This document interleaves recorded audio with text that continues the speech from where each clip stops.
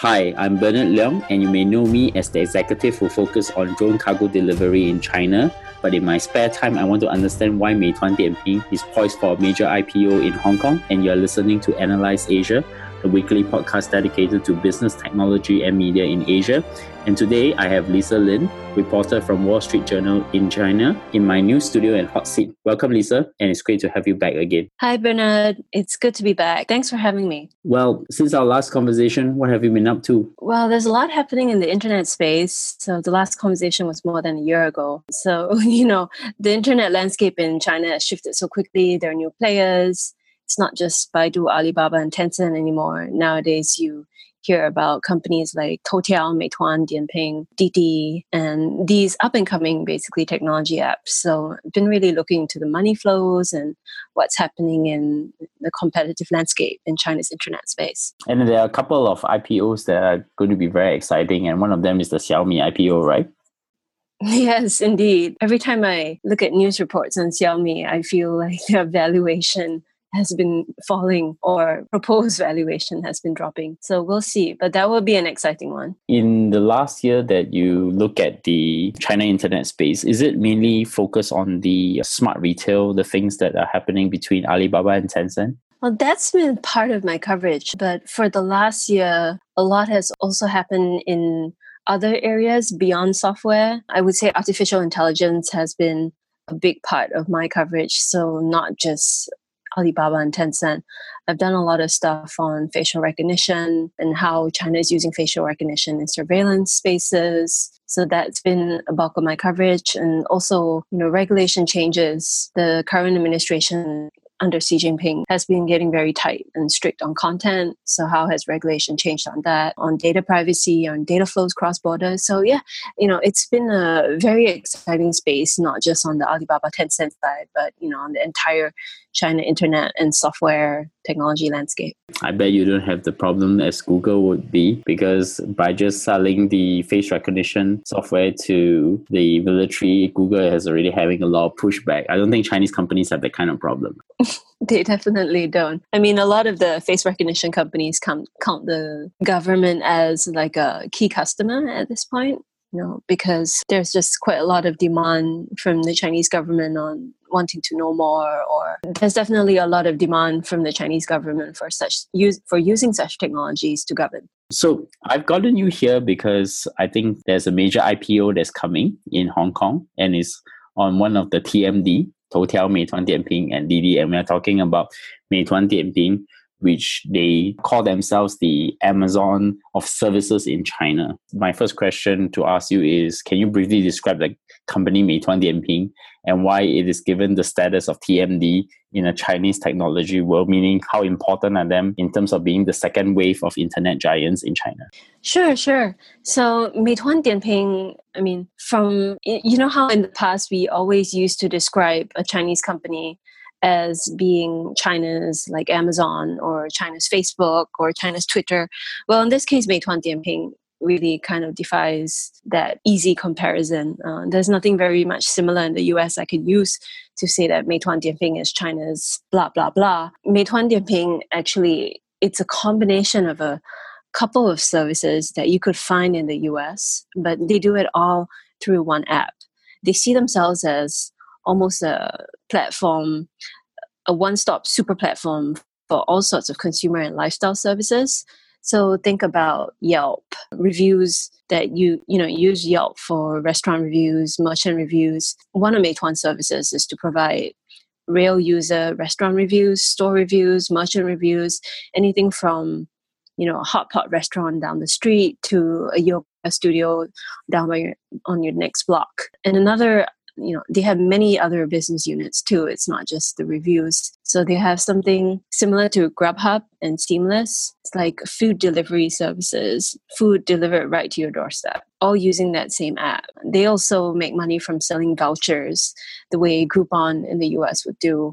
And if you think about Kayak or a Priceline or a Ctrip, for example, Meituan also has hotel and travel bookings. I would say it's like a supermarket for all sorts of consumer lifestyle services that you need, except that it's online and it's using one app. And they recently got into ride-hailing services as well, if I didn't recall wrongly. That's right.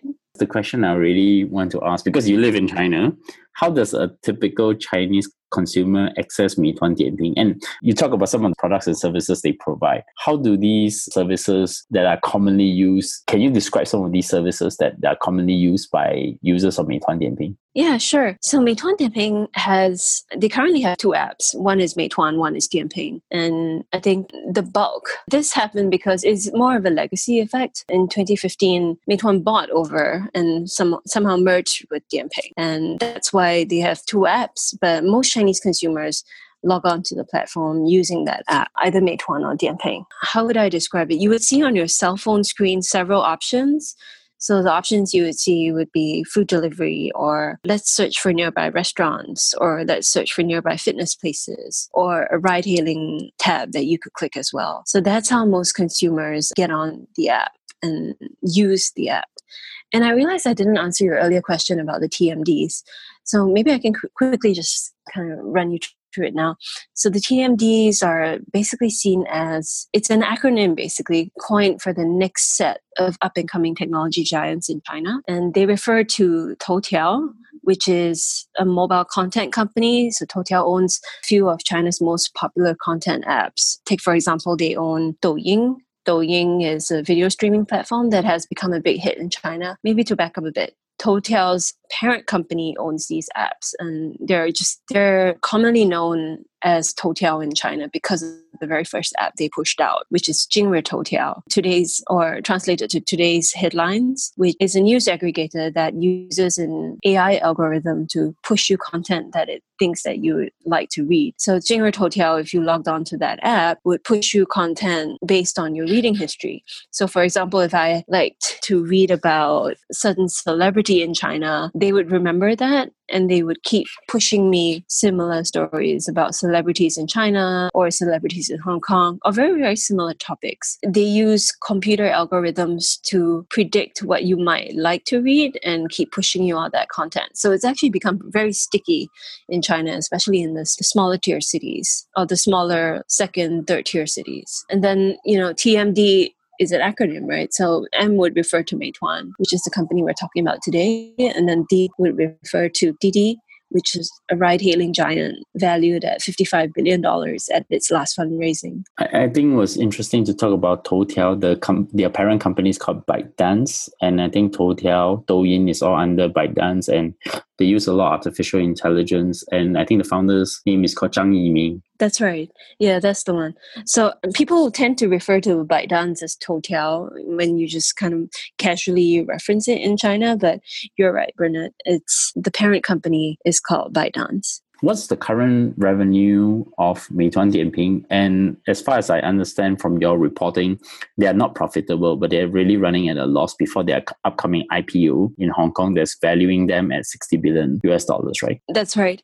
I mean, it's unsurprising that they're running at a loss because right now China's internet landscape is very, very competitive. Your pool of internet users, especially in the big cities where a lot of these apps compete, that's not growing at the exponential speeds that we saw maybe 5 years ago, 6 years ago.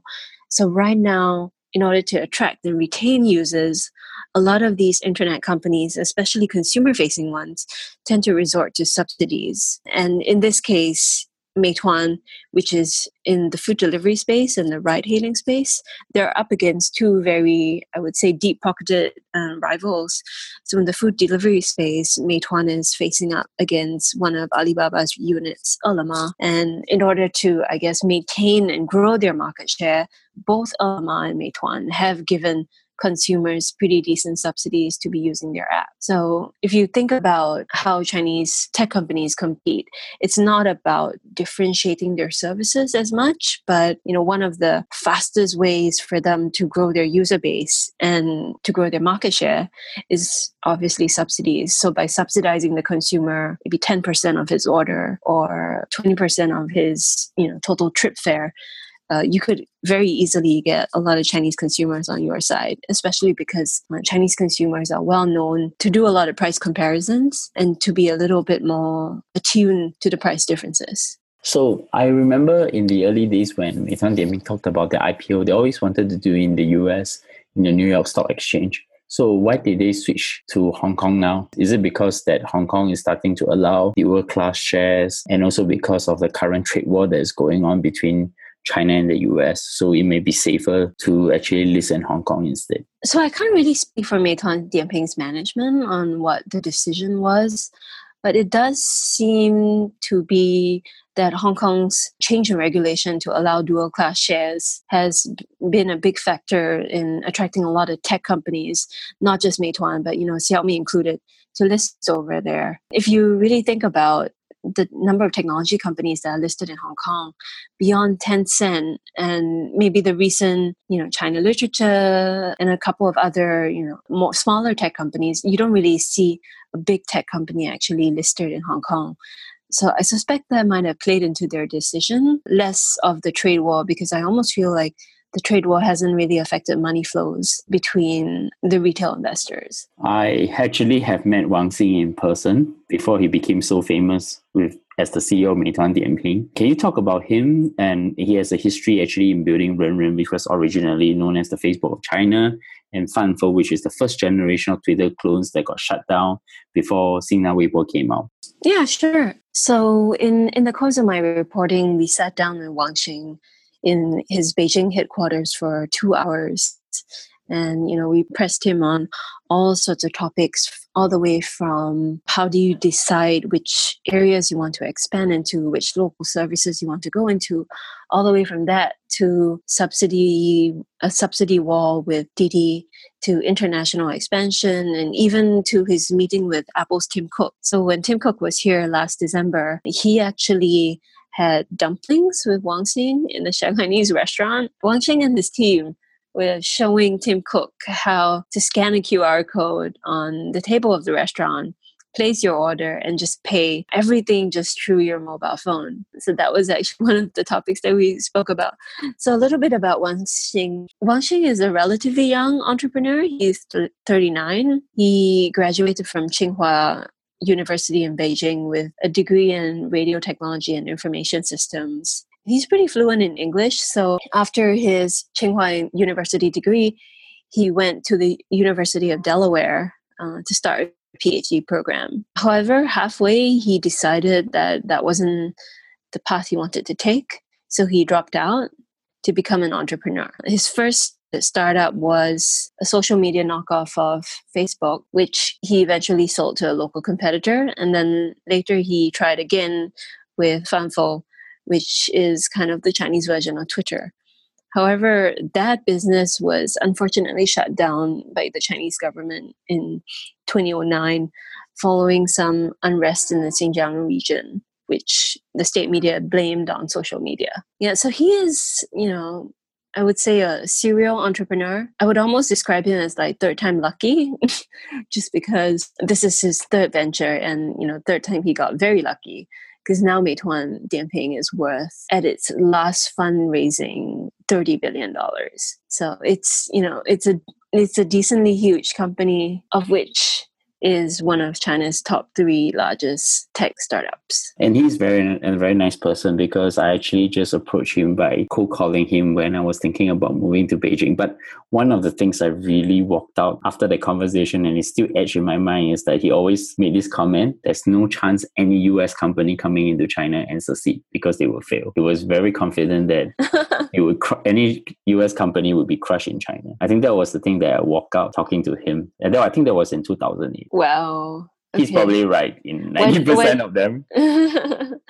Why did he say that? No, we were just talking about the US internet companies and Chinese internet companies, because at that point in time, I was just thinking whether I should move to Beijing. And he was saying that if you want to stay in Beijing, you should just think Chinese, be Chinese, and really focus on building the startup on China for China. And when I asked him about what he thinks about the internet startups from the US, he said that there's no chance for these companies. And he said it so so forcefully that it keeps aging on my mind. No chance. It's the word that he's a interesting person. I thought I'm so glad to have that 20 minutes time with him over at the Tsinghua Starbucks Cafe. But that's where all the Chinese entrepreneurs used to hang out in Zhouguancun. Yeah, I mean, I was actually very impressed when I met with Wang Xing in person. He's very focused. Whenever you ask him, why did you expand into a certain area, or why did you decide to start this company, he has a logical flow of thought to kind of explain it. So if you asked him why he expanded into ride hailing or why did he decide food delivery, it's never like an impulse that he suddenly wanted to do it. He has good reasoning and good logic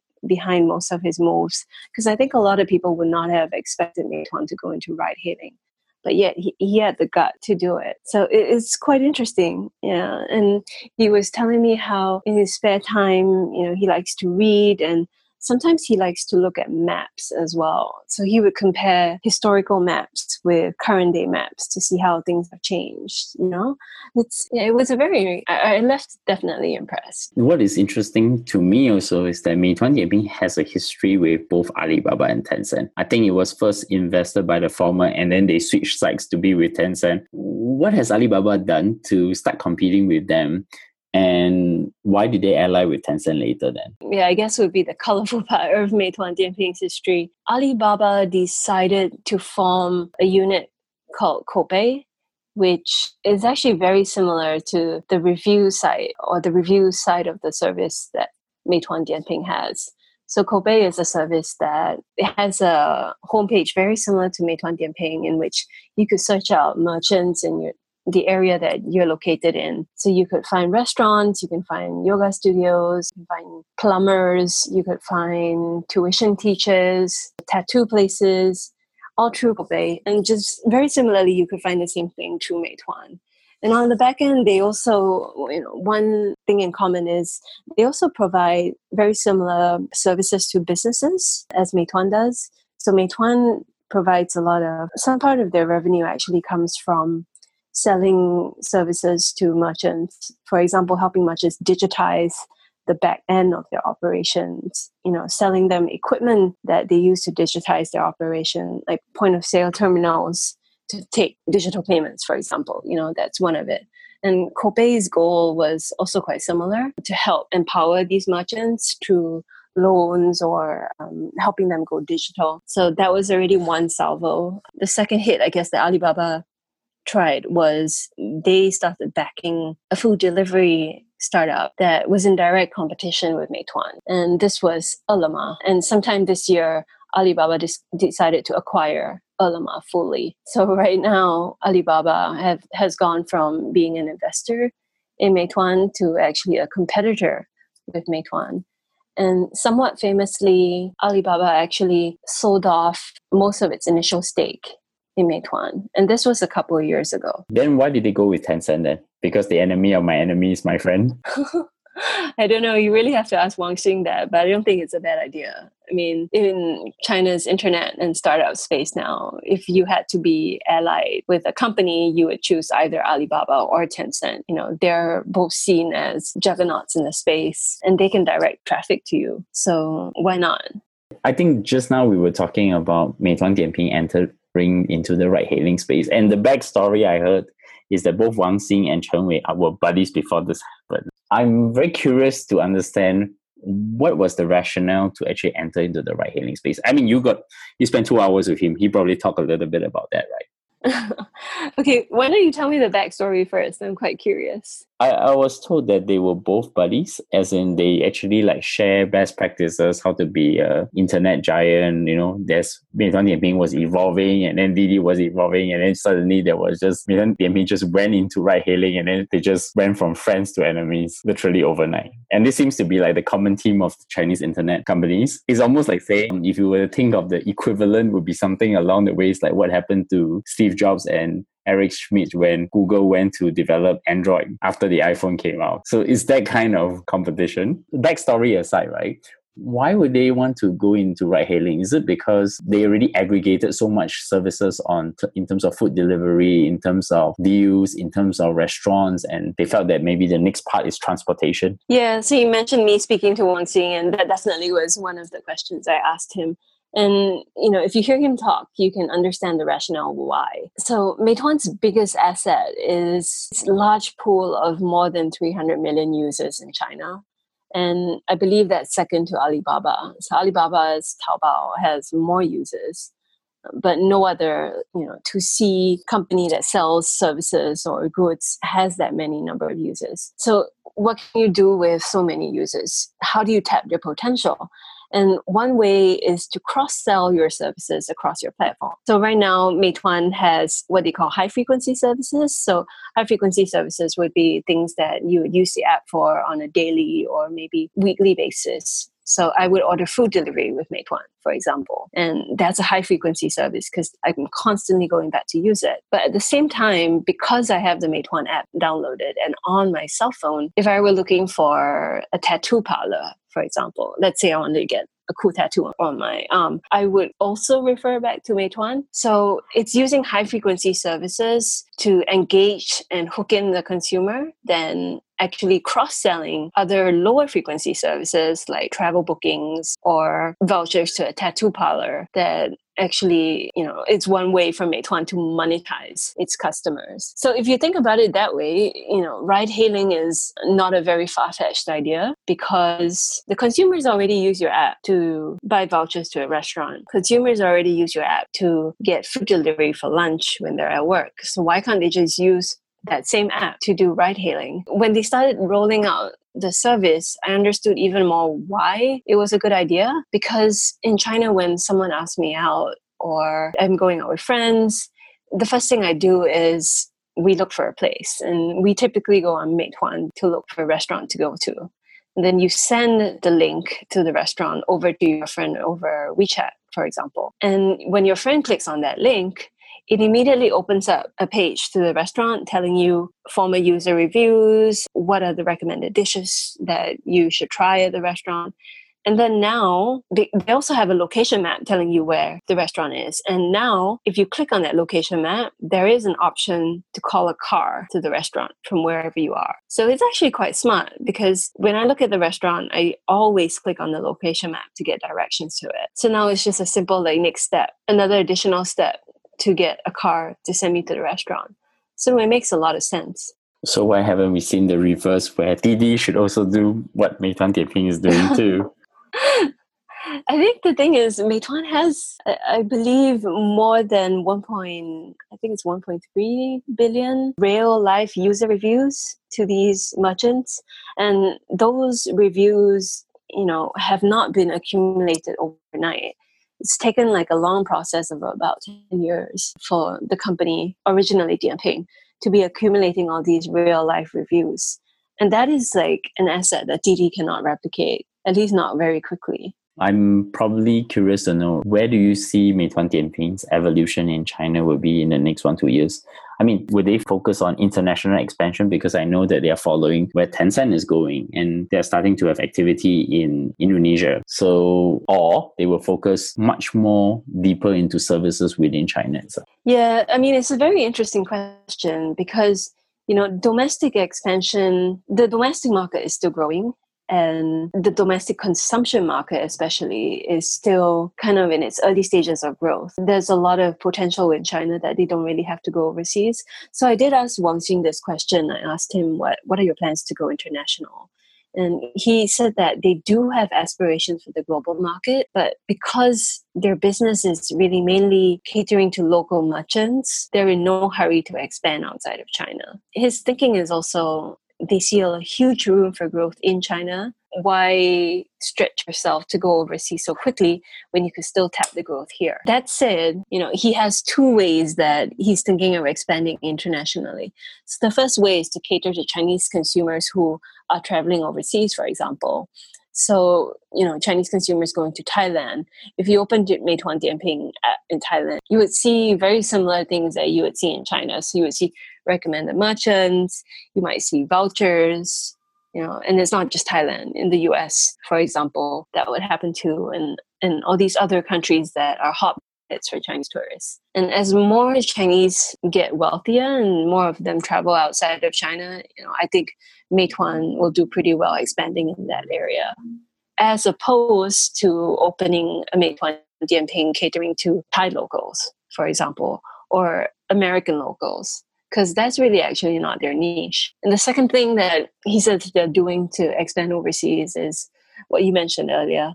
So they're going overseas through investments. So they recently invested in Gojek, which is one of the largest internet platforms in Indonesia. They do, among other things, like bike hailing and stuff like that. And they also invested in India, in Swiggy, which is a food delivery platform. Yeah, so long story short, Meituan Dianping has global aspirations, but because the domestic market is so huge, they'll focus on China first and then start with Chinese companies traveling abroad when they expand overseas. Pretty similar to the other strategies like what Tencent and Alibaba is doing in the region by investing, and instead of trying to target the global audience, they target the Chinese who are going to these markets like Southeast Asia. Is it just because they think that it's hard to get the users outside China and stay with their base, which I find it pretty interesting, but also at the same time very ironic, right? Because they are unable to customize or localize their service for a local market. I don't know if they need to, though. I mean, I beg to differ on that point, because I feel like the Chinese consumer market is big enough. It's a market of 1.3 billion customers. And every year they're seeing their incomes growing because of economic growth.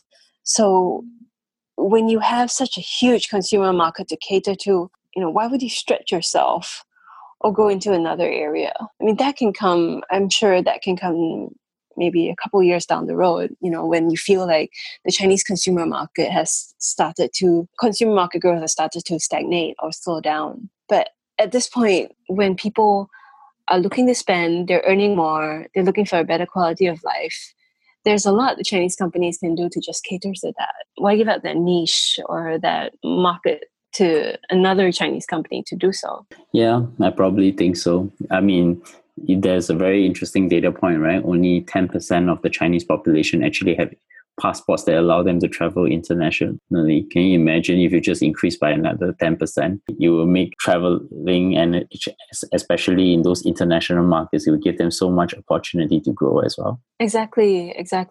And if you are a Chinese technology company right now or a mobile app company, you have a base of maybe 800 million people in China who have smartphones and are logging onto the internet using smartphones.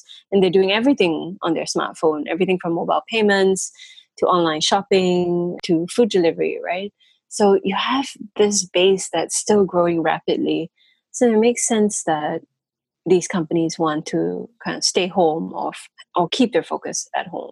Yeah, I think this will be a story that we'll continue to monitor. I think it has been a very exciting year for all of us who's been watching all the internet activity that's going on in China.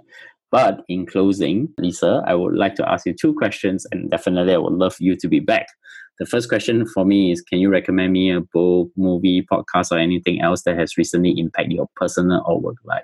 So, I mean, I would say if your audience is looking for something to read, I would actually, a little bit shamelessly, recommend the Wall Street Journal's series of stories last year that we wrote about China as a surveillance state. It was a big team of us all working together, working long hours and, traveling to small villages and getting doors slammed in our face constantly. We worked over a couple of months on a series of stories on how China uses all the different technologies to keep its citizens in check in places such as Xinjiang, which is one of China's most restive regions. I had a colleague who wrote about how WeChat was monitored and sometimes used to silence dissent. And personally, I wrote a couple of stories as well on how Alibaba and Tencent they have fewer checks and balances when the police ask them for consumer